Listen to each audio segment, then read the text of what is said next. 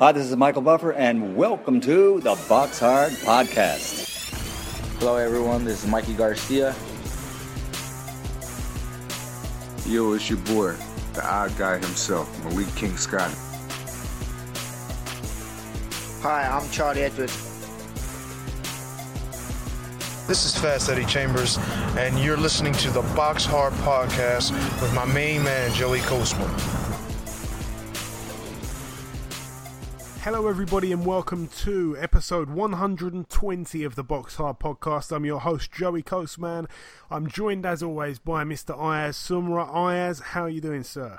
I'm good, Joey. Yourself? Very good, my friend, very good. This is going to be a great show. This show, I believe, marks 9 world champions in our last 7 shows. And this show especially, it's not just world champions. We're talking multi-weight world champions. One of them is a 2-weight world champion. The other guy is a 4-weight world champion. It is going to be big. And of course, there's many things to do on this show, including the latest news, the reviews, the previews. Anyway, let's get straight into that. Let's start with the reviews from last weekend. A couple places to visit in terms of venues and countries and the rest of it. I'm going to start over in the Crown Plaza Hotel in Glasgow, Scotland. One fight to mention over here, Gary Cornish, he proceeded to 25-2 with a knockout in the first round against David Howe. So David Howe now 14-7. I did say on last week's show, I found it quite odd that David Howe had a fight lined up for a couple weeks after this fight, because I really felt that Cornish would probably beat him, and Cornish knocked him out in the very first round. So I'm not quite sure if he's still going ahead with the proposed fight, but it is what it is. All the very best to David Howe. Seems like a decent guy. And by the way, that's the guy who Dave Allen got on the stage with when he was weighing in, and he put all those pairs of socks down his pants and made his you-know-what look huge. So, yeah, that's the guy, David Howe. Unfortunately lost here against Gary Cornish. Moving over now to the Grey Eagle Resort and Casino. Zab Judah had his 53rd professional fight, and he won. It was a unanimous decision over 10 rounds. It was pretty much a shutout over a guy called Noel Rincon, who's now 21-14 with 1 draw. No great shakes him. And Zab Judah, for whatever reason, is back in action there. So all the very best to Zab. Seems like a nice guy once again. All the very best to him. Moving over now to the Arena Riga in Riga, Latvia. This one, of course, the first semi-final of the World Boxing Super Series Cruiserweight Tournament. I'm going to just look at the undercard here. Otto Wallin moved to 19-0. That's a heavyweight prospect from Sweden, if I'm not mistaken. He got a KO in 3 rounds against a guy who was only 6-5. Also on this bill, our very own Tom Little went over to Latvia, took on, I think the guy's an Olympian, if I'm not mistaken, called Filip Hrgovic. And Tom Little put up a very brave effort. He went 4 rounds, but unfortunately got TKO'd. So Tom Little now 10-5. And this guy here, Hrgovic, I think he's an Olympian. I stand to be corrected if I'm wrong with anything. He moves to 3-0. So quite a decent opponent, I suppose, there for just his 3rd fight. Moving up the bill once again, I'm just gonna talk about the main event on this one. Maris Bridis putting his WBC World Cruiserweight title on the line, 23-0 record on the line also. And in the other corner, the great Ukrainian Alexander Usyk, 13-0, putting his WBO World Cruiserweight title on the line. Wow, it was a really good fight. I'm going to just break it down quickly, or not so quickly because a lot happened. It was a great first round. That's the first and foremost thing. The first round was a really great round. I think Bridis was landing single shots but getting through with really good stiff jabs and tricky right hands. Usyk was throwing in combinations but he wasn't really landing much. He kept being backed up early on, Usyk, which was quite surprising really. Bridis was on the front foot for really the entirety of the first 2 or 3 rounds. Definitely I felt that Bridis was ahead after 3 or 4 rounds for sure. I mean, he was just pressing the fight correctly. Usyk was staying in the pocket a little bit too long and being caught repeatedly, just brilliant rounds early on. Briedis, again, I think maybe the second round started really, really well, finished really well, but Usyk kind of had a few moments here and there in the middle of the rounds. It was one of those kind of rounds where you almost forget Usyk's good work in the middle of it. But yeah, Usyk was being made to cover up many times, really had to be on his defence, you know. Usyk, he come and met Briedis in the middle of the ring. He was putting it on Briedis. I think that happened around about the third round, something like that. There was a few close rounds in there. The third and fourth round I've noted as being very close rounds. You know, he showed me a lot of variety in his work, Briedis. I mean, I've been a little bit critical of him before. I think maybe I've kind of felt that he was a little bit one-dimensional, but for me, he was really showing a lot of variety in his work. He really does possess a lovely, lovely, sneaky left hook as well. A lot of power he gets on it as well. He was pulling out some Lomachenko moves as well. He was doing that thing where he pulls your guard down with one hand and lands a shot over the top with the other. Really clever stuff. Usyk landed a really brilliant shot in round 5, but Briedis landed a combination in return. I remember that one. That was a few good punches in that round there, round 5. Usyk seemed to be the better conditioned fighter though as the fight went on, kind of thing. In the 5th round, Usyk really turned the tables. He was constantly on the front foot. You know, Briedis seemed to unravel a tiny little bit. He got a bloody nose in that 5th round as well. And even after 5 rounds, I've actually noted it here, I had it 3-2 in favour of Briedis. I mean, the 6th round, we saw Briedis push Usyk down on the canvas. Obviously, it wasn't a knockdown. The round for me was a Usyk round. But Briedis came on strong in the latter part of that round as well. Halfway through the fight, neither fighter had really shown us a glimpse of surrender just at that point. And throughout the whole fight, really, I mean, Usyk had a fantastic round in round 7, and that was really where I saw the tide kind of turn a little bit. But no, I mean, Briedis came back on some of those rounds as well. Round 8 and 9 were really close. Round 9 was a funny round. I mean, the best 5 or 6 punches of that round were all landed by Briedis, but you'd probably have to give it to Usyk on work rate. You know, Usyk was relentless like we've seen many, many times before in the pro ranks. You know, he seemed to kind of undo Briedis' clever work, you know, undo his clever work with those good punches that he landed. But yeah, the rounds were really close, especially in the late part of the fight. Going into the last round, I definitely had it close, but I felt that Usyk was probably edging it by 1, maybe 2 maximum.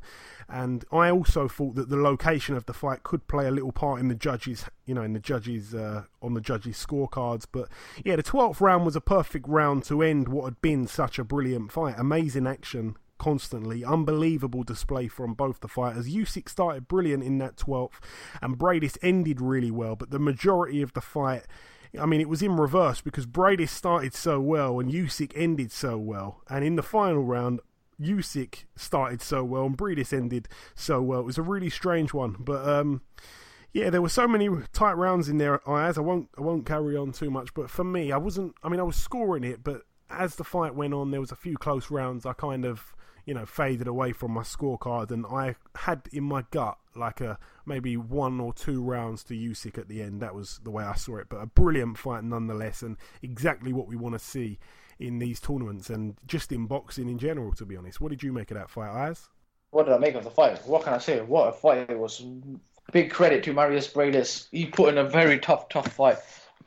Times off, Marius Briedis was winning the fight, right, to be honest, right? But Usyk, it's with him. It's his jab. What can I say? It came very, very close. And to be fair, Usyk won the fight. And I have to give big credit to Usyk. Very, very good fighter. And I think he'll win the tournament, in my opinion. Yeah, I think I agree with that. Just to go over it once again, it was a majority decision in favour of Alexander Usyk over 12 rounds. One judge had it a draw, the other 2 judges had the same scorecard. That one was 1-1-3, 1-1-5 in favour of Usyk.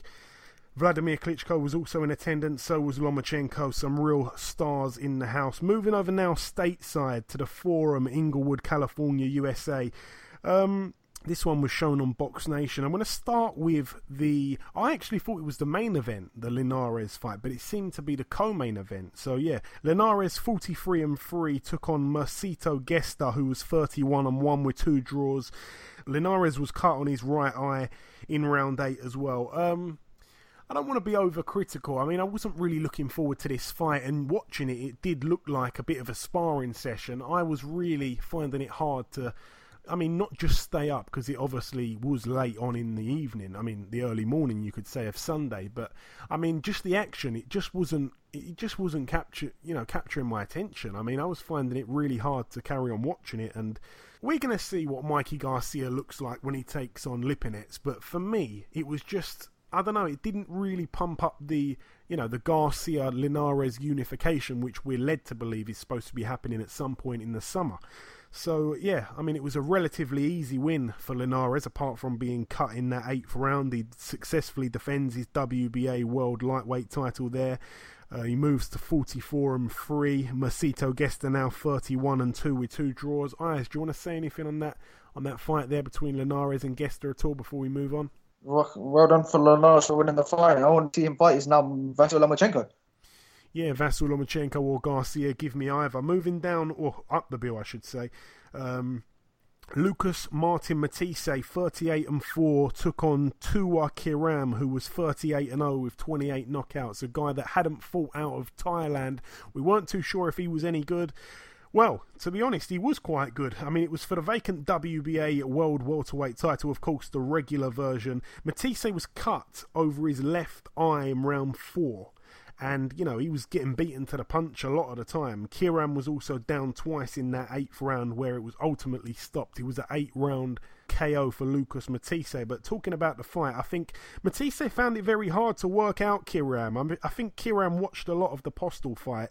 Kiram was using his size to his advantage very, very well. You could see that a lot. I mean, he really did. He impressed me. I think he's quite a decent fighter. He was boxing and moving. He was holding a lot when Matisse was getting in close. He wasn't letting Matisse get in his groove, in his rhythm.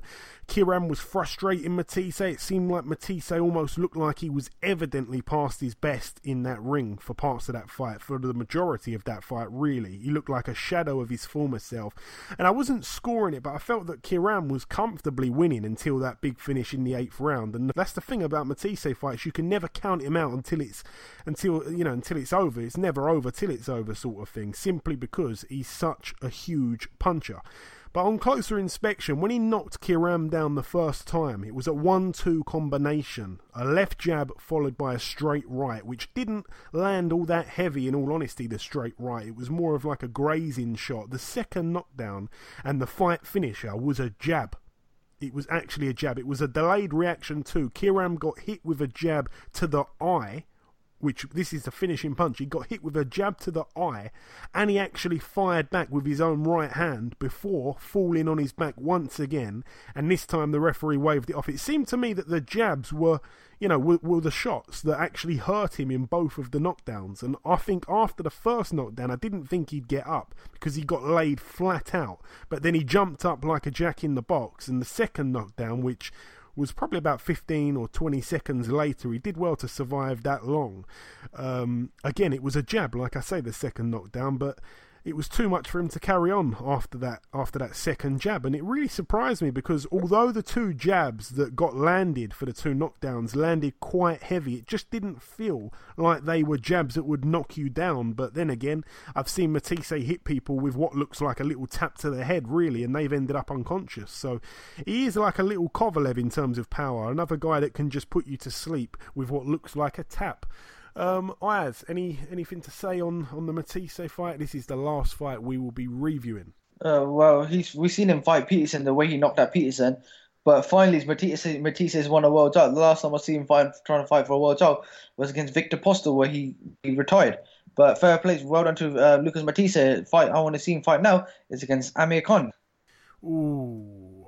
You must not be a big Amir Khan fan, Ayaz, because remember, if Matisse lands one, that is certainly over. I mean, he's one of the hardest punching guys pound for pound in the world for me in terms of, single shot power.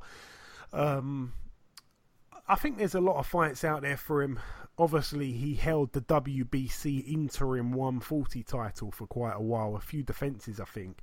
And it was bizarre because that fight that you mentioned there against Lamont Peterson was actually a champion at the time. and they did it at a catch weight or something where his belt wasn't on the line, and it just so happened that Matisse absolutely wiped the floor with Lamont Peterson. But it was just a great shame that that the title wasn't at stake really for him. But I also heard it was something to do with because he badly wanted to fight Danny Garcia, and he didn't want to lose his ranking with, I think it may have been the I'm guessing the WBA or something like that. I can't remember which belt Garcia had at 140, but yeah, it was mad because then he went on to lose against Garcia. So yeah, strange path he's gone on, but it has ended with a world title, and hopefully he can, grab another win or two before he hangs up his gloves. But yeah, it was a shame because he didn't look all that great really, but he has got that legit power as we've seen many times. I think he's something like 39 wins now with about 36 knockouts. He really is a monster puncher. That is it for the reviewing. So just before we wrap up part one, there's one last thing to do. It's to welcome our very first multi-weight world champion on this week's podcast. Ladies and gentlemen, please welcome the former WBC and WBA champion of the world, Mr. Badou Jack. Badou, welcome to the show. Thank you. Thanks for having me. It's my pleasure, sir. So, Badou, it's the first time that you've been on this show. I do just want to spend a moment just looking back at your unbelievable last few wins. I just want to reel off the last 5 people that you've shared a ring with. Anthony Durrell, you beat him. You took his O. George Groves, you beat him. Lucian Bute, you of course drew with him, but then it was overturned for a win for you when he failed a doping test. The epic draw with James DeGale, which was one of the best fights of 2017, and then ending the year by moving up in weight and taking on Nathan Cleverly, ripping away his title and absolutely beating the hell out of him. And that's coming from a British person, by the way, saying that. But tell me, Badou, which of those 5 fights there was the most enjoyable and which one was the least enjoyable for you? When I fought Anthony Durrell, when I won the title, the first title I won, that was probably the most enjoyable one. The least was probably against James DeGale because I felt I won clearly. I was landing more than 100 punches, more than him, and it was a beatdown, in my opinion. Yeah, it was a very epic fight, like I say. And also, I just want to get your word on this one just quickly. I don't know if you saw James DeGale's last fight. He lost to Caleb Truax. I was sat there ringside, and all the media ringside were basically saying that perhaps Badou Jack has ruined James DeGale. Perhaps Badou Jack has, beat the good fighter out of James DeGale because we didn't see it against Truax. Do you believe that you could have possibly ruined James DeGale, Badou? A little bit. I think it's a combination of all the tough fights that he had, but I believe my fight with him was the toughest of his career. And boxing is a tough sport.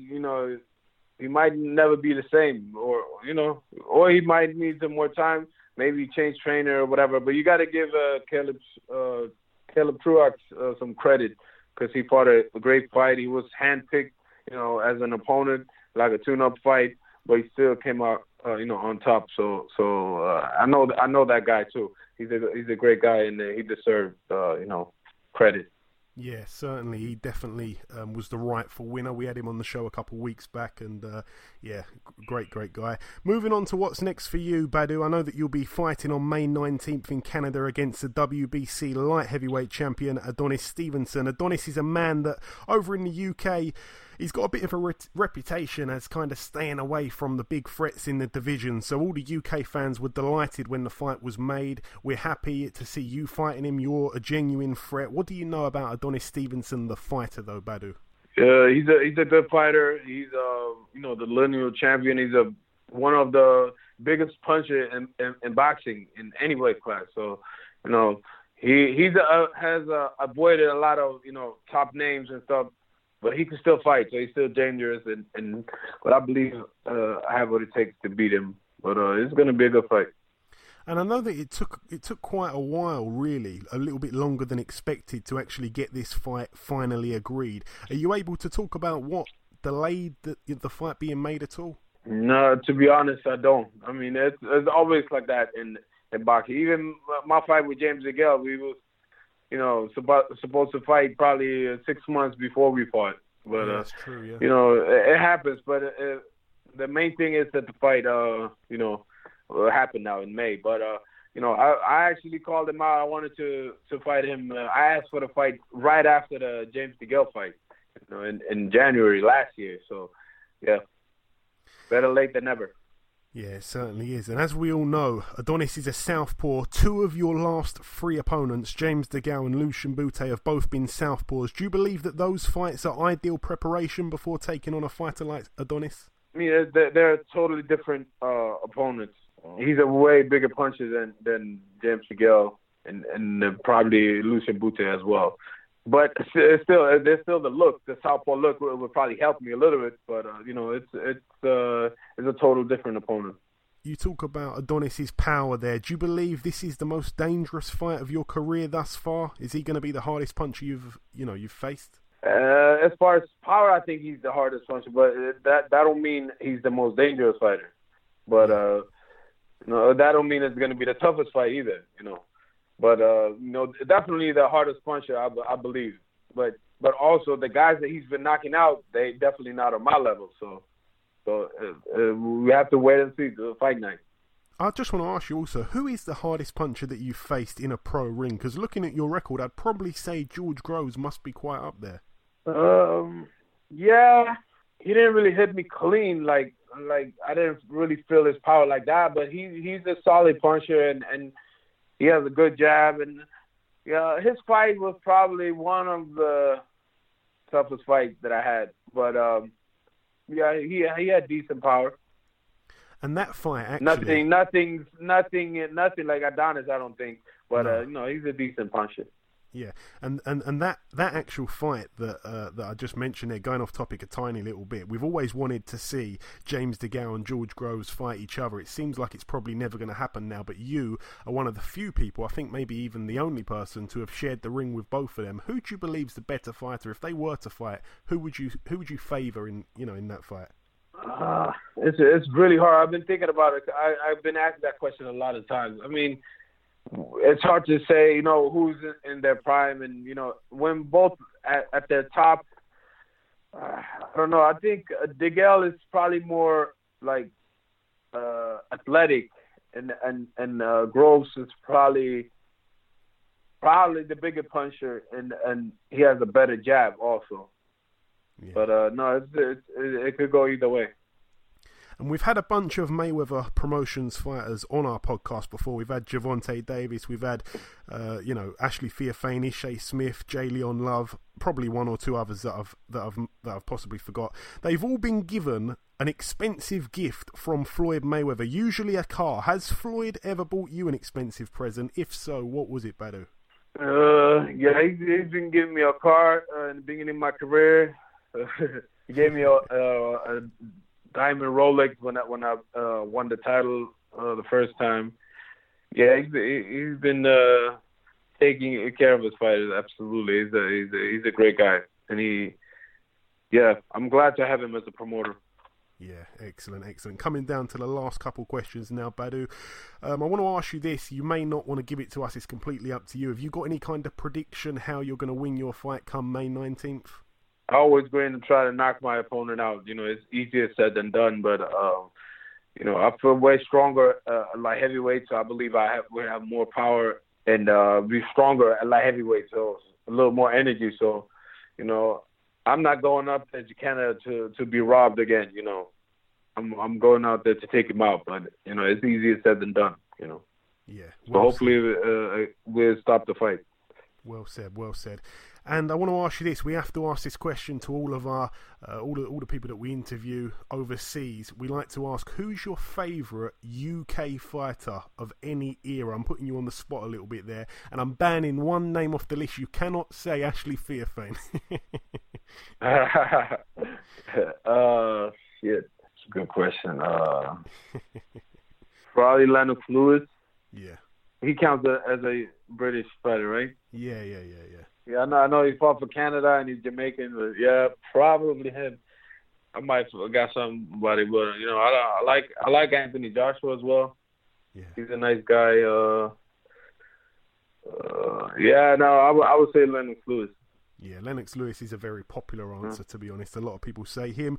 And finally, Badou, just before we let you go, I just want to give you an opportunity to send out a message to your UK fans. Obviously, you've got a load of supporters in the UK, I'm sure, and you've got a fantastic name over here. Of course, everybody knows that you'll pretty much fight everybody. What's your message to the Badou Jack the Ripper fans from the UK? I really appreciate all the UK fans. They out of every fans in the world, I think they've been showing me the most love. And when I was there in May last year, and they stopped me everywhere I went. So I love the UK fans. I will actually love to fight there one day, but now I beat all the fighters at super middleweight and light heavyweight. So I don't know who's left there, but I don't have to fight no Brits now. Maybe they accept me from like one of their own, so maybe I can fight somebody else from somewhere else and just have the fight in the UK. that thing you just mentioned there about coming over here last May, I was one of those people. I don't know if you remember this. I'm going to just ask you it right now. I came up to you and Ashley Theophane ringside for the Gervonta Davis fight, and we took a selfie. I was in the middle of you two. Do you remember that? Nah. That's breaking my heart. No worries. All right, listen, Badou, it's been a pleasure, my friend, interviewing you. It really has. Thank you for your time. Best of luck for May 19th, and we'll catch up sometime after, I'm sure. All right, thank you. Appreciate it. Okay, now it's time for part 2 on this week's show. This part, of course, the preview part, but as always, we go over to the Trevor McDonald of the boxing world, Mr. Ayaz Sumra. Ayaz, what have you got for us this week? The big news is Amir Khan's fight has been announced and that he will take on Philip Le Greco. Yeah, Phil Le Greco, a guy that I suppose is not a huge name over in the UK. I mean, he's not a household name by any means, by any stretch of anyone's imagination, but he is a guy that the hardcores will know quite well. Obviously, he's a Canadian guy. If you look at his resume, I mean, it's not a terrible one, but he just about gets in BoxRec's top 100. He's actually ranked number 99. And a little fact for you here, he hasn't made the 147 limit, Ayaz, since I think it was 2010. I'm just checking. Yes, it was 2010, and it was in June. By the time the fight rolls round, he would have gone over 7.5 years that he hasn't made 147. So that's an awful sign going into a fight like this. When you look at the names on his resume, who has he really beaten? I'm struggling to kind of find a name really on there that I'd say, okay, that's a good win. He took on Sean Porter. He lost every round to Sean Porter. He took on Errol Spence. He got cleaned out in 3 rounds. Aside from that, he lost in, not his last fight, but the fight before that, he lost a unanimous decision to a guy who was 15-2. And that guy lost to, I don't want to be horrible, but nobody's really. He lost to Aaron Martinez and Javier Molina. I don't even know who Javier Molina is, but not great fighters this guy has lost to be completely honest. So I don't really think it's a great opponent. Talking about the press conference, Ayaz, that happened earlier this week, obviously, did you happen to see that little clip where Amir Khan threw the glass of water over Phil Le Greco? Oh, yes, I did. And this is the first time I've seen Amir Khan actually throw a glass of water at someone. It was crazy.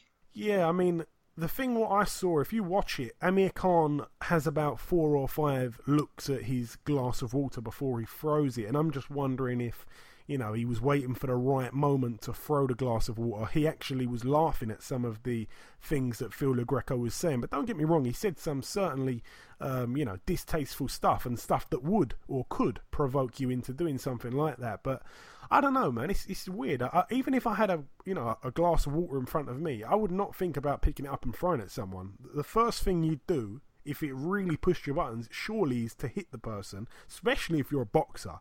Do you know what I mean? So I find it a little bit hard to believe that these things that we see are always real.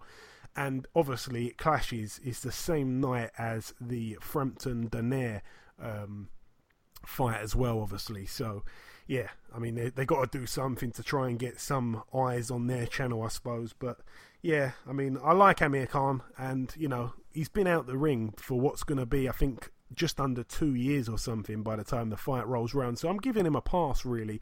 He's certainly showed that he's got huge balls and he will fight anybody. So we'll give him a pass on this one. It's not a great opponent, but what can you really expect after 2 years out, I think. So, yeah, we'll give him a pass. Canelo vs Golovkin has been announced on Cinco de Mayo, May 5th. Yes, obviously we all knew the rematch had to happen. It's the biggest money fight for both guys, you'd feel.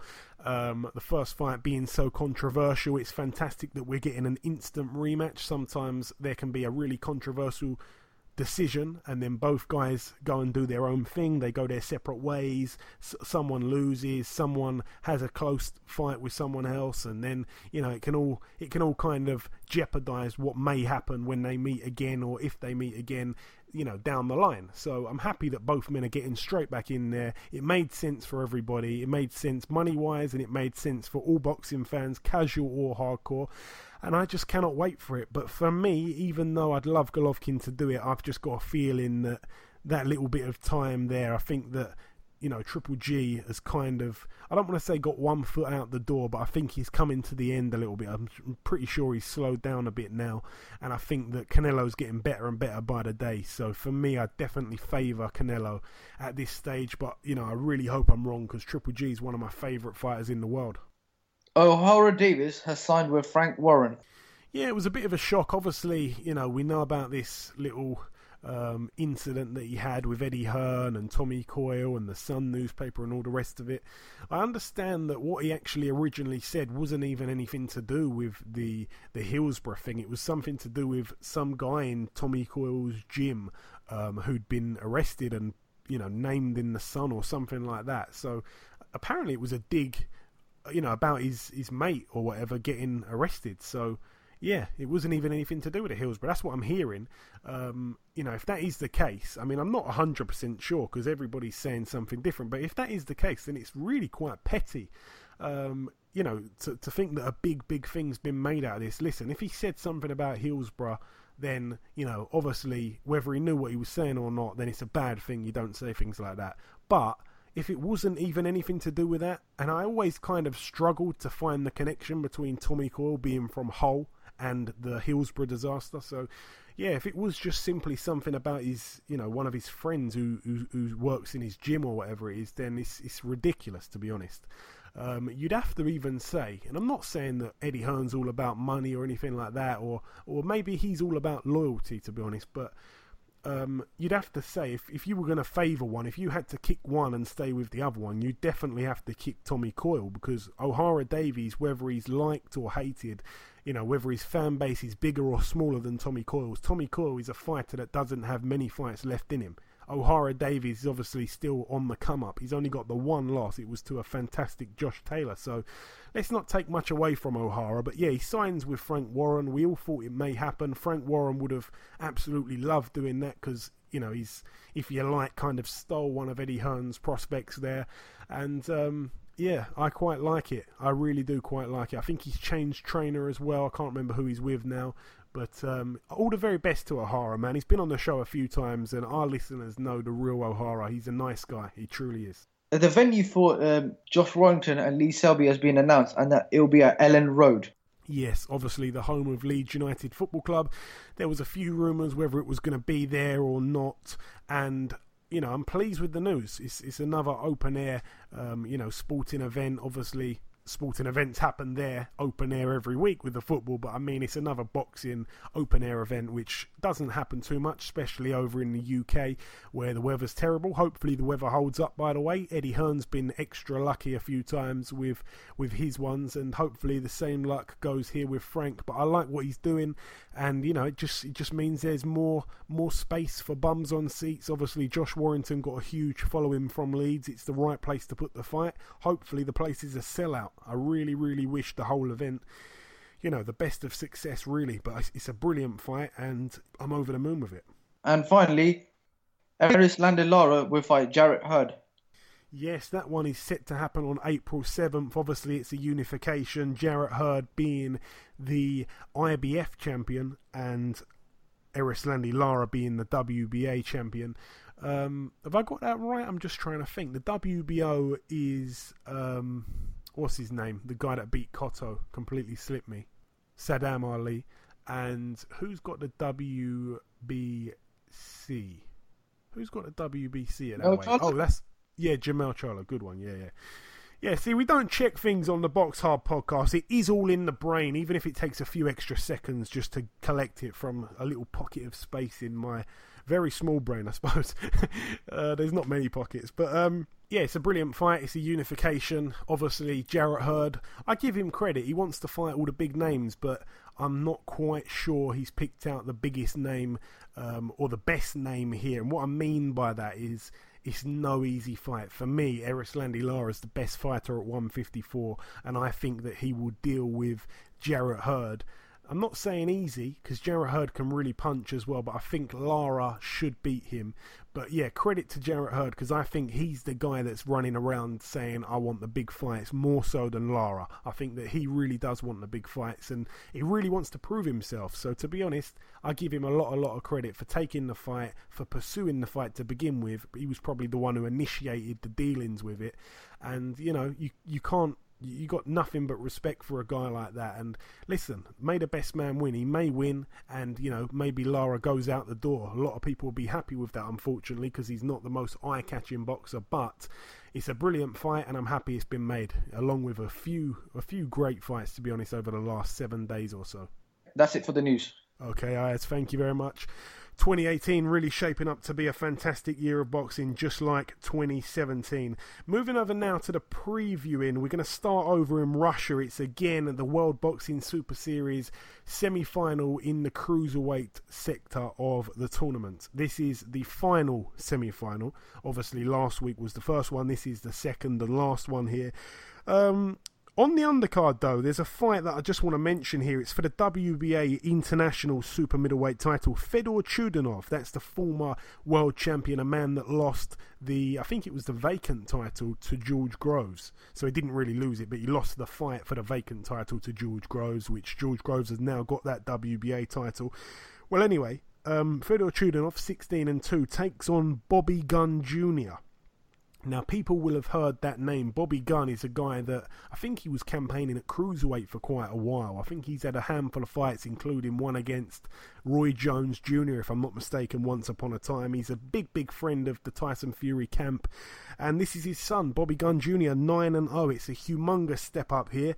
And may the best man win, because I really have got to admire the nuts, to be honest, of the Gunn family. They all take all these crazy fights. And listen, if he's anything like his old man, then I'm sure he won't go down easy in this one. Also, the main event here for the IBF and WBA Super World Cruiserweight titles, Murat Gassiev, 25-0. Is he the IBF champ? Yeah, he is. Yeah, he's IBF. Yeah, I mean, Murat Gassiev, 25-0, Junior Dorticos, 22-0. He's got the WBA Super World Cruiserweight title. First and foremost, both men can punch. We've seen in the Cruiserweight tournament, you know, there has been a handful of decisions and there has been a handful of knockouts. Dorticos, the way he dealt with the Russian hammer last time out was really impressive for me. Obviously, overall, in those 22 wins, he's got 21 knockouts. But that win, like I said, against Kudryashov in the second round, he looked absolutely brilliant. He knocked out Kalenga before that. He's coming off of 4 knockouts in a row. You've got to go back to 2014 when he took on Edison Miranda, former opponent of Tony Bellew. That was the last time he went the distance. But since then, and he hasn't been overly active, to be honest, but since then he's been putting people to sleep. We've gone to the prediction league on this also, but for me, Gassiev's only 24, people forget, because he looks much older. He's got 18 knockouts from his 25 wins. You know, he beat Wladzik in the quarterfinals, who I don't really regard as a brilliant fighter. He had a split decision win over Denis Lebedev back in 2016. You know, I don't know, man. I don't know. For me, I'm favouring Dorticos, and it's not a very popular decision. I just think he's going to win. And of course, everybody saw that bit of footage where Dorticos is doing pad work with his pad man and he accidentally knocks the pad man out. I don't know if he meant to do it or if the guy was play acting or what, but that looked a bit crazy. Yeah, Ayaz, I'm going to ask you, what's your thoughts on this fight? And secondly, what your prediction is for this fight? I think it'll be a very good fight. Obviously, the winner's going to go on to fight Usyk, but I haven't really seen both fighters fight before, but if I'm going to have to choose, I'll probably go with Dorticos as well, because I see one of his fights and I think he was very good. But yeah, I'm going to go with Dorticos to win on by points. That is actually, looking at our our prediction league, we asked the poll on Twitter. That is the least most popular opinion, Daltakos to win on points. I think a lot of people going with the knockout. The favourite here, according to our listeners, 38% went with Gassiev by knockout and 32% went with Daltakos by knockout. Only 24% going with Gassiev on points and just 6% going with Daltakos on points. So I'm going Daltakos knockout, you're going Daltakos points, and the listeners going Gassiev points. Just to remind everybody, I will say at the end of the show what the current scores are. We should have done it last week because I predicted them all off air and got them all right, which was quite annoying. On the week where we didn't do the prediction league, I got some right for once. Yeah, it's a fantastic fight. Like you say there, I think both men will be tested here against each other. It's definitely, each man's hardest fight. I think Daltakos, if he wins this fight, and especially if he impresses, especially if he did something like knock Gassiev out, I think he's the bigger man as well. If he knocks Gassiev out, then I think the Usyk and Daltakos fight could be really, really interesting. I'd still favour Usyk, but Daltakos really, really can punch. He's a Cuban, but he's not a southpaw. Those are some of the most, awkwardest Cubans ever. The ones that you think, yeah, he's definitely a southpaw. No, he's not. He hits you with the big right backhand. Daltakos can really crack. So for me, I think he wins that fight by knockout. But yeah, credit to the Sauerlands and all the rest of it. I'm sure this fight is on ITV box office, but it's free for the UK viewers, which is excellent stuff. Moving over now to the O2 Arena, I will be there in attendance this weekend. Starting with the undercard, Charlie Edwards 11-1. His opponent yet to be announced. He's on the bill also. Felix Cash 7-0. His opponent yet to be announced. That's a 6-rounder there. Also on the bill, a pretty decent-ish fight, I suppose. Dorian Darch returns to the ring the first time after being blasted out by Daniel Dubois. His record 12-6 with 1 draw. He's in a 6-rounder against the undefeated heavyweight Nick Webb. That should be good for Nick Webb there. He needs to be on these bigger bills. He's been let down in a few big fights recently. People pulling out of fights and fights falling out of bed and stuff like that. Danny Dignam 4-0. He's in a 6-rounder against Reese Pagan 14-5. That's a step up for Danny Dignam. Josh Buatsi takes on a guy called Jordan Joseph, who's 7-1 with 1 draw. Obviously Josh Buatsi 3-0. That's a 6-rounder there. Joshua Buatsi, everybody's massively high on him. They're saying that he could be the most promising Olympian that's just turned over. And obviously I want to see him really, really tested. I know that it's early. I like what they're doing. This is another opponent with a winning record, I suppose. This guy hasn't been knocked out. The one loss was to Chris Hobbs. It was a close points loss. Chris Hobbs is a guy that got knocked out by Anthony Yard in like the 4th round or something like that. So yeah, it's a steady step up, I suppose. Also on this bill, Paul Butler 25-1. He takes on a yet-to-be-announced opponent. That's an 8-rounder there. And now, with the 3 top fights and some good ones here, Reese Bellotti 11-0 takes on Ben Jones 22-6 with 1 draw. That's for the Commonwealth featherweight title. Obviously, Ben Jones, a friend of the show. He was on a few weeks ago. Really lovely guy, Ben Jones. He's done it the hard way, he's really done it the hard way. Former WBO European champion. He's won a few other belts as well. And obviously, Reese Bellotti, he's really putting people away that he perhaps shouldn't be. He's a really exciting little fighter. I think it's a brilliant step up, to be honest. But the bad thing here, what you'd have to say, is both men in their last fight took on the same guy. Ben Jones lost, very, very close points loss, which he thinks he definitely won. And Reese Bellotti got the knockout of the guy. His name slipped me. Once again, I'm going to that mind pocket for this one. And now, the chief support, I suppose, Ted Cheeseman, 12-0, takes on the US Dangerman, Carson Jones, the upsetter, 40-12 with 3 draws. This one's for the vacant WBA International Super Welterweight title. Ayaz, firstly, what's your thoughts on that fight? A huge, huge step up for Ted Cheeseman. Obviously, Carson Jones been over here and upset a few people. He had that really close fight with Kell Brook, and then he lost the second time round. He come over here and knocked out Brian Rose, and then he lost in the rematch. It's a huge step up for Ted Cheeseman, especially Carson Jones, just having recently been robbed against former world champion Antonio Margarito. He's on a bit of form, and he's only 30, people forget. He's not too old. I thought he was about 45. He's only 30. Doesn't he? He trains with Abel Sanchez, doesn't he? First of all. Yeah. Yes, I think it's a very big step up for Ted Cheeseman that he's fighting Carson Jones. Obviously, we've seen Carson Jones fight in the UK on numerous occasions, like you see Kell Brook, Brian Rose. He's recently lost to Antonio Margarito, but a lot of people said that he got robbed. Ted Cheeseman is a very good fight, but it's a 50-50 fight. But if I'm going to go for a win, I'm going to go for Ted Cheeseman because I think he's in the UK and I think he'll win by points. Yeah, and that is a popular decision. That is actually what the listeners are going with as well. That's 46% of listeners going with Ted Cheeseman on points, 26% going with Cheeseman by KO, just 17% going with Carson Jones by KO, and 11% going with Carson Jones on points. I am going to do the the unexpected decision, which I always do. I always go against the grain, and sometimes it doesn't work. Most of the time it doesn't work. But anyways, I'm going with Carson Jones to win by knockout, simply because he's fought much better opposition, as we've all known. He's a tough, rugged guy. He can get deep if he needs to. Ted Cheeseman hasn't had that test yet as a pro. Carson Jones has got 30 knockouts to his name, very heavy-handed. For me, I'm going with the tricky veteran, as they say. I'm going with Carson Jones. I hope I'm wrong. I really do, because he's just got to stop. If he comes over here and knocks out one of our boys again, send him back and keep him over there. We don't need him coming over here and taking our prospects' O's. So, yeah, all the very best to both men, especially Ted Cheeseman, but I am going with Carson Jones by knockout. He certainly isn't to be overlooked.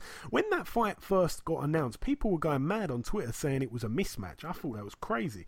But yeah, it is what it is. And the main event here, this one's for the vacant WBA Continental Cruiserweight title. Lawrence Okolie in one corner, the former 2016 Olympian, 7-0 his record at the moment. Big puncher, as we all know. He's been training with Anthony Joshua, I think, and a few other guys. I think he's been training with the GB boys.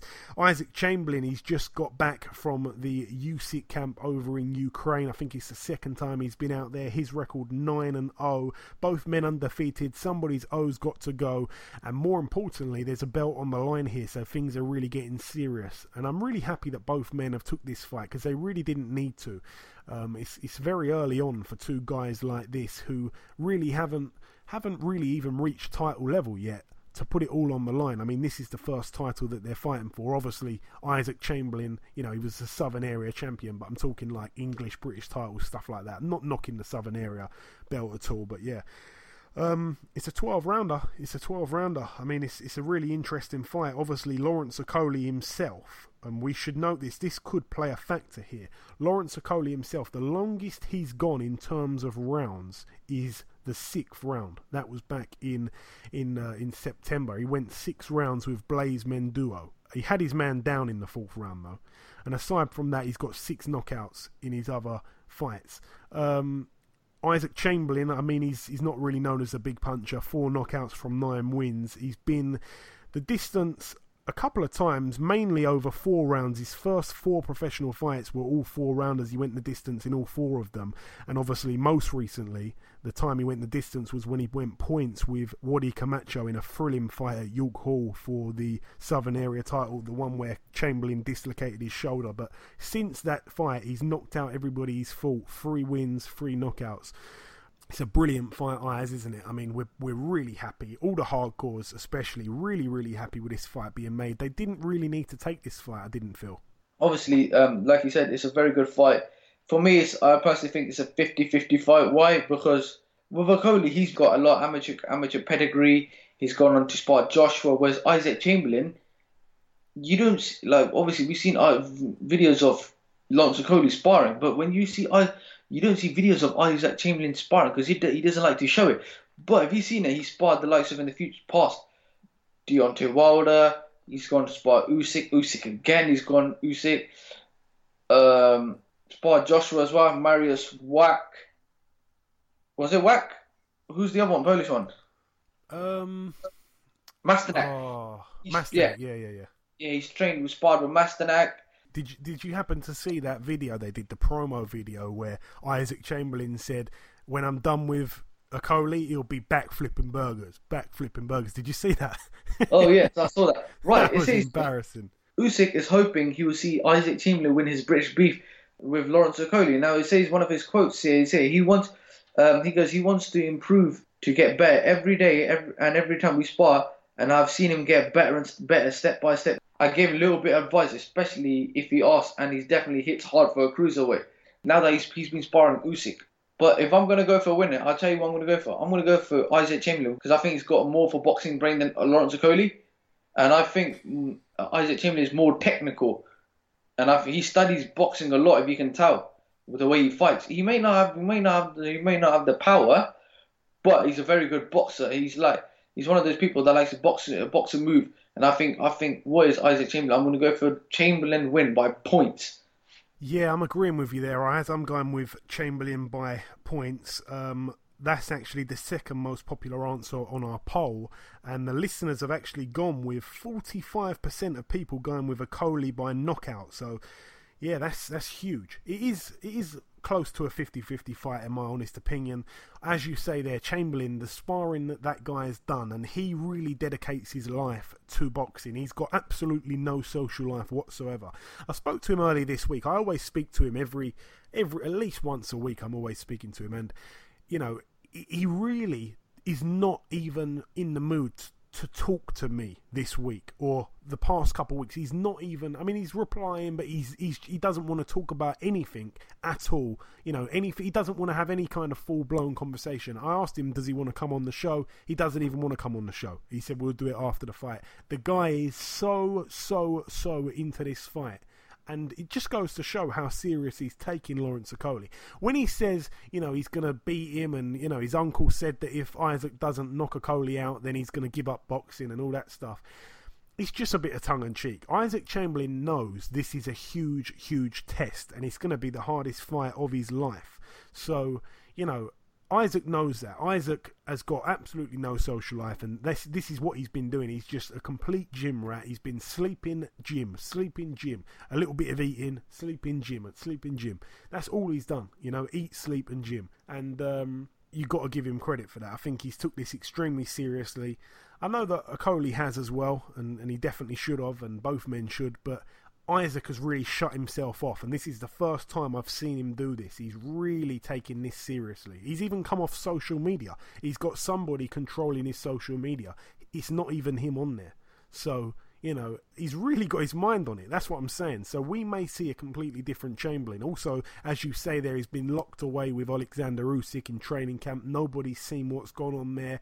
Usyk himself is saying that he hits hard. Nobody would have said that beforehand. And also, Usyk saying that he's improved every time. We haven't really had the chance to see it. I mean, he's knocked out his past 3 guys, but they haven't been any Lawrence Okolies in there. So intrigue is all I'm feeling. It is a pure intriguing fight. I'm happy that I'm going to be there in attendance, but for me, I think Isaac Chamberlain wins on points, or I think he possibly could win a late stoppage.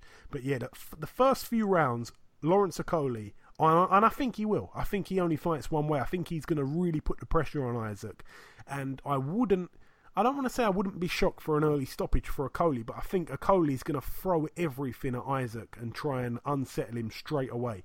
And if Isaac's made to fight, because that's the thing about Isaac, I think sometimes if the fight is not at his own pace, he can get a little bit, you know, a little bit one-dimensional and look a little bit bad, you know? I think it's got to be at his pace, and I think he's got the ability to make it at his pace, but it's just a pure intriguing fight. It really is. I just can't wait for Saturday. It's a brilliant fight. But moving over now stateside, moving over to the Bank of America Center in Texas, USA. 4 fights to mention here. Jose Benavidez, that's the brother of the super middleweight world champion David Benavidez. He's 25-0. He takes on Matthew Strode, who's 24-5. That's an 8-rounder there. Jesse Hart, former world title challenger, he's on this bill as well. His record 22-1. He's in his first fight back since losing that world title fight to Gilberto Ramirez. He takes on Thomas Awimbono, who's 25-7 with 1 draw. A bit of a padded record, Awimbono, but that's a 10-rounder there. Also on the bill, the man that recently beat Jamie Conlan for the world title, Jerwin Ancajas, 28-1 with 1 draw. He puts his IBF World Super Flyweight title on the line against Israel Gonzalez, who's 21-1. Haven't looked at him, to be honest, so I apologise for that. And the main event, Gilberto Ramirez himself, 36-0, looking to move to 37-0, really closing in on Deontay Wilder's unbeaten record now. He puts his WBO World Super Middleweight title on the line against Habib Ahmed, who's also undefeated, 25-0 with 1 draw. I think, if I'm not mistaken, I think this one's on Box Nation as well. I'm pretty sure it is this Saturday. So yeah, for those guys that are going to be staying at home on Saturday, it's a fantastic night to stay at home on Saturday because you've got the Matchroom show on, on I think maybe about 7 or something, but watch out because it's not just on the main event Sky Sports channel. It's actually on the Arena or the Action channel. It's on like half an hour earlier on there, so don't miss the first half an hour. And then obviously when it finishes a little bit later on in the evening, there's a few hours in between. If you've got a missus, you can show her a bit of attention in between, because that's how my missus gets a bit lonely. You've got to sort of divide your time equally, or as equal as you can. And then you're ready for the Gilberto Ramirez card. Hopefully they show a couple of the undercard fights on that one. But yeah, back to the fight itself, back to his opponent. Habib Ahmed, I don't know too much about him. I'm just going to look at his resume right now. He's a guy from Ghana. He is 5'8". 5'8", that's incredibly short for a super middleweight. Really is short there. I mean, Gilberto Ramirez is 6'2.5", but 5'8's pretty short there. I'm looking at the names here, and there's not fantastic names there. So for me, not that we've done the predictions on it, but yeah, for me, it's probably quite an easy win there for Gilberto Ramirez. I would have preferred to see the Jesse Hart rematch. I don't think this guy's going to put up much of a fight. 25-0 with 17 knockouts. The 1 draw came against a guy in 2016 who was 3-7. So that kind of speaks for itself.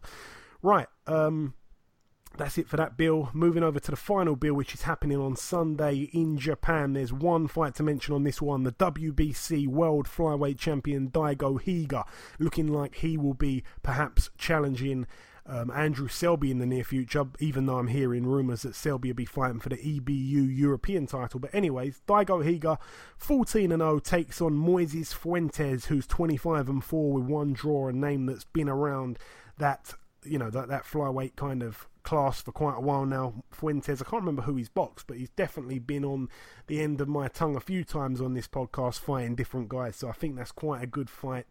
So all the best in that one as well. But that really wraps up the previewing. We've tried to whiz through everything as quick as possible today, and I hope that we've not been too long-winded, especially with the preview, with the reviews earlier. I was a little bit long on that one, so I apologise. But yeah, that is the reviewing done. That is the news done. That's the previewing done. The first guest has been and gone. It's now time, just before we wrap up the show and end part 2, the last thing to do is to welcome our second multi-weight world champion.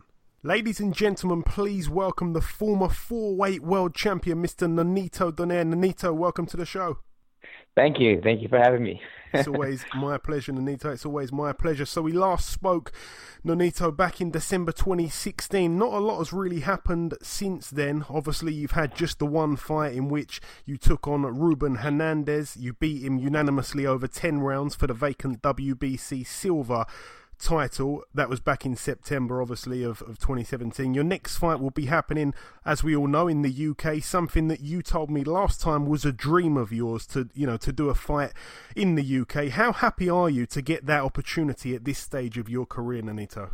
I'm very happy knowing that I'm fighting somebody really, who has a big name, and and who's willing to fight me as well.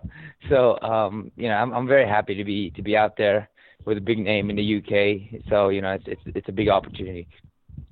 And you've been linked with a few UK fighters now. I remember when we last spoke, you were talking a little bit of a possibility that we could see you take on Scott Quigg. Obviously, that fight didn't happen. You're now going to be taking on Carl Frampton. Tell us, Nonito, what do you know about Carl Frampton, the fighter? I've seen some of his fights. I've seen the Santa Cruz fights as well, and he's an overall fighter. He can fight, he can box, he can counter. So, he's a dangerous guy when it really comes down to it. But aside from that, we're very excited at the same time. And Nonito, did you manage to catch his last fight at all? No, I didn't get that tape yet, but I'm gonna once I start camp, I'm gonna start going into training mode and watching the fight. Yeah, because his last fight, he really didn't look so good. A lot of people were very critical of him, and based on his last performance, my personal prediction for this fight, I actually believe you're going to beat him. I truly do. I'm not just saying that because you're here. He looked really not too good in his last fight, but that's another matter.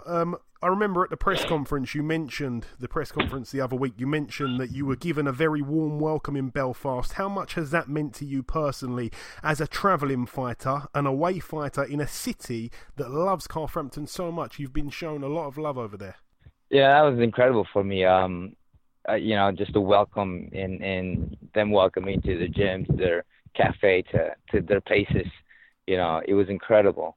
But talking to Carl when we're at the press conference, he just said that this is what Belfast is. We respect good fighter, and they respect you. So to me, that meant a lot to me. I mean, I had to perform the best that I can, to train out there, and I know that they respect Carl and love Carl because he's a good fighter as well. So it just brings a lot of excitement knowing that the guys are out there, and it's going to change during the fight. That's where they get right behind them and stuff like that. But for now, what they've shown has been incredible. Yeah, excellent stuff. Over here, what everybody thought was actually going to happen was that Carl Frampton was going to probably fight the winner out of Lee Selby and Josh Warrington. Obviously, those guys are fighting each other. That's been announced this week. But everybody thought that Carl would probably just take a keep busy fight in the meantime, somebody he could beat easily, and then he'd be around for the winner of that fight. So obviously I was quite shocked when I saw that he's going to be taking you on. I think it's caught the boxing world by surprise, really. In this fight, Nonito, if you can tell us, is there a rematch clause, or are you in position to take on the winner if you were to win? Do you know at this stage? Well, I'm not sure about the contract. There might be hold on. No problem. Rematch clause. Contract is confidential. Yeah, so I'm not really quite sure how the whole thing is. I mean, Ringstar and all of them guys did that stuff. So, but it's confidential is what they tell me. Knowing that I'm the one that's fighting. So, yeah, so I'm just excited to be given the opportunity. I've never really delved into it. Yeah. Yeah, no problem. I think he'd be pretty smart to stick a rematch clause in. Obviously, it's a very, very risky fight. In my eyes, Nonito, and correct me if I'm wrong, but you've had so many big nights in boxing that I think it's kind of got to a stage now where you need a big challenge or a big fight to actually be fully concentrated on your game. I feel like maybe you've not been as motivated previously in recent times. Is that fair to say? And if I'm right, is this the perfect fight that, gets you motivated? I think so. You're completely right when it comes down to that, and I think that's why I took this fight. Well, I know that I took this fight because of all the disadvantage that I have, knowing that, there's a young guy here. It's in his place, and, I got a lot of respect for the guy. I mean, it just has all the formula to get me out there, and I think that's the same thing as him. Is there's a tough guy in front of me, and I need to be in my 100%. I think we're both kind of in the same boat when it comes down to it. That it's a must win, but then at the same time, we pick the guys who's going to inspire us to be at our best. And you've said to me previously, Nonito, that there's been a few fights in which you've just simply relied on one punch, which is your big left hook, and you've relied on that to end the fight, and sometimes it's played against you and you've ended up losing because of that. Do you believe that you will need much more than your left hook to beat a man like Carl Frampton? Oh, definitely. I think that he has to take back the time of how I used to create strategies and set up, and traps, and counter as well. Not just one punch, but go out there and be a complete fighter like I haven't seen in a long time. Okay, certainly. And obviously you did a little bit of singing at the press conference. Carl Frampton came back with his own singing. Did you see that? Yeah, I did. He was could sing quite pretty good. well. Yeah, he was. It was a surprise to me. For me, and his accent was gone when he was singing. I mean, it was incredible. I really enjoyed it. I might come up with another song to challenge him. But this is a sports that's why he's loved, because he's out there. It has nothing to do with being in the outside. It's what we're gonna do inside that matters. But then when we're outside, we're just hanging out. Maybe I might have a beer after the fight with him. Yeah. Put a karaoke machine in that room as well, and I'm sure you'll have a fantastic time, the pair of you. Oh, that's exactly it. You're welcome to join us, by the way. Thank you. And finally, the last couple of questions, Nonito. You don't have to give us one if you don't want to, but do you have any kind of prediction for this fight? How will you win come April 21st? Well, I haven't put my whole game plan yet to see how I can look at his disadvantage, his flaws that allows me to because I always go out there for something big. I always go out there. I never really want to go to the decision, because that's just how I am. I like to leave no man standing. If it's me or if it's him, it's always been that way with me. So, because that's just how I am as a warrior, as a fighter. But prediction-wise, I'm not really the type to give the prediction. I'm just going to go out there and give it all I got, and victory. That's pretty much it. No, of course. And just before I let you go, Nonito, anything that you want to say at all to the UK fans that may be listening? Well, I'm grateful for this opportunity. This is a fight that is a must-watch. I mean, you got two fighters who's willing to take the fight to each other without a belt. This is how bad and respected we have for each other. But most of all, we're gonna go out there to prove something for what I have and what he has to prove. I mean, we have everything on the line on this fight, and this is gonna be one of the biggest fight or most exciting fight you guys will see. So, again, it's gonna be exciting. So I want to thank you guys again for this opportunity. Excellent, thank you very much. And just before I let you go, actually, Nonito, I just want to quickly tell the listeners this. When we last spoke to Nonito, it was back in December of 2016. It was on the Christmas special show, and it was a very different Nonito Donaire. Back then, he wasn't really in fight mode. He was dropping a lot of spiritual stuff. It was a really interesting, long, in-depth interview. And at the end, he was talking with some brilliant words. If anybody hasn't heard it, go back and listen to that. It's absolutely golden. And at the very end, people don't know this, but I stayed up pretty late to interview Nonito, and at the end I said, I've got to go to sleep now, I'm really tired. And Nonito said, Joey, close your eyes, I'm going to throw a left hook. And I'm telling you, I felt the left hook and I was asleep in 5 seconds. That's a true story. That's great. See, you felt it. You felt the energy, man. Yeah, Nonito, but I remember that you stayed up and he was like, oh, we'll do it tomorrow when you're ready. And you're like, no, I'm up. I'm still up. So I stayed up. So we did it then. So, yeah, that was cool. Okay, listen, Nonito, it's always a pleasure speaking with you, my friend. You know that. Best of luck for April 21st, and we'll catch up again after, I'm sure. Thank you so much, and thank you for having me on the show. Thank you. Okay, and this wraps up episode 120 of the Box Hard Podcast. I've been your host, Joey Coastman. Ayaz Sumra has been Ayaz Sumra. A big thank you to our two amazing guests on this week's show, the 2-weight world champion Badou Jack and the 4-weight world champion himself, Mr. Nonito Donaire. The biggest thanks of all, though, goes out to the listeners for making this podcast as great as it is. Please remember, if you do get a chance, to leave us a review on iTunes, as I cannot put into words how much we appreciate those. They really do mean a lot. The prediction league currently stands at myself on 17 points, Ayaz on 20 points, but you, the listeners, in the lead with 21 points. Best of luck with the predictions, everybody. Enjoy your weekends, and we'll see you next week.